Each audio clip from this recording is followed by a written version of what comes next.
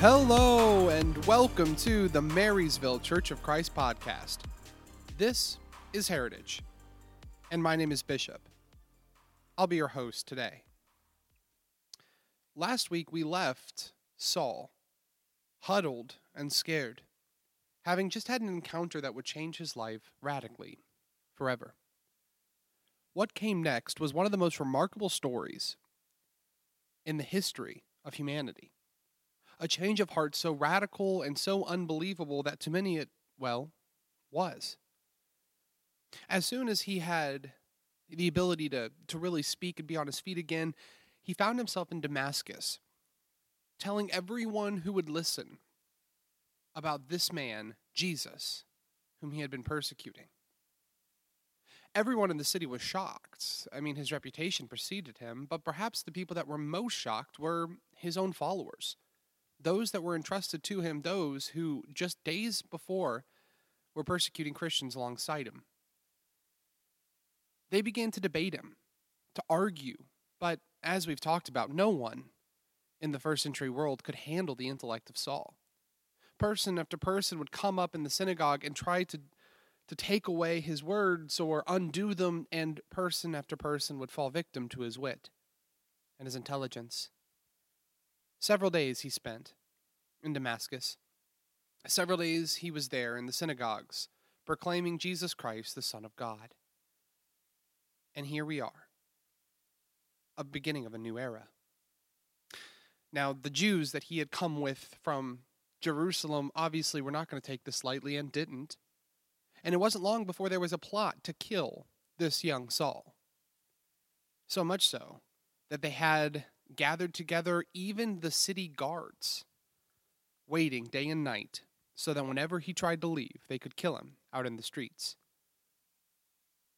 But at this point, there were a few in his original group of people going around and persecuting Christians who were persuaded by Paul. And they looked out for him, were able to sneak him out by lowering him in a basket over the wall. It's amazing how you look at the dynamic and confrontational nature of Saul's conversion. Even within the own group of Jews that Saul came with, half of them, more than half of them, wanted him dead, but there were a few who were willing to put their own lives on the line to protect what they realized was going to be something special. After he went to Damascus, he tried to go to Jerusalem and associate with the church there, but obviously everyone was terrified of him. That was until Barnabas, his longtime friend, his peer back from college, took him in and brought him directly to Peter and the others and defended him and began to try to start his career. What's fascinating, though, is that despite all of these things working in his favor, there was some things that still worked against him. For instance, his entire world had changed and shifted. Everything he thought he knew about theology, everything he thought he knew about the Bible was completely turned upside down, and he had no idea, no comprehension of what to do next. He had been rejected in Damascus, almost killed. He had been rejected for the large part in Jerusalem, his ancestral home. So he went back to his biological home in Tarsus. And for 3 years he labored and slaved over his tents. By day he was hunched over. He was working hard, tanning leather, preparing what he needed. And by night he would have been poring over the scrolls of Isaiah and Daniel and Jeremiah, having his eyes opened and transformed to the way that this revelation of Jesus changes everything. It was during this time, this 3-year period in Tarsus, that he would have met many people that would have become friends for life. There were some silversmiths that would come and adorn his tents that would travel from different places, and he began a relationship with them. Over hushed voices as they're working on the tents, he would begin to tell stories of Jesus, reinterpreting the scriptures in ways that would have profoundly shaped and changed these Jews. But not only that, but during this 3-year period in Tarsus, we know that from church history that he would have started his presentation of this to Greeks and Gentiles. Perhaps this is the most shocking part of this the start of this young career from Saul. is that he was interested in bringing along the Gentiles, the very people that 2 years ago he would have killed because he hated so much in his zealot passion, in his zealous desire to overthrow the Greek influence. Now here he is, teaching them how to be saved through Jesus Christ. Everything about Saul had changed. There were two traveling tent makers whom found their way to Tarsus, Aquila and Priscilla. And it was during this time that Aquila and Priscilla became lifelong friends of Paul, then Saul. And it was through this relationship that he began to have connections with other people in the church. We don't know how many times Aquila and Priscilla would have met Paul during this time, nor do we have any idea of how many others he was influenced, but these 3 years in Tarsus were key to him creating a network of friends in the Christian world, as well as fine-tuning his theology, studying it, and converting others to it.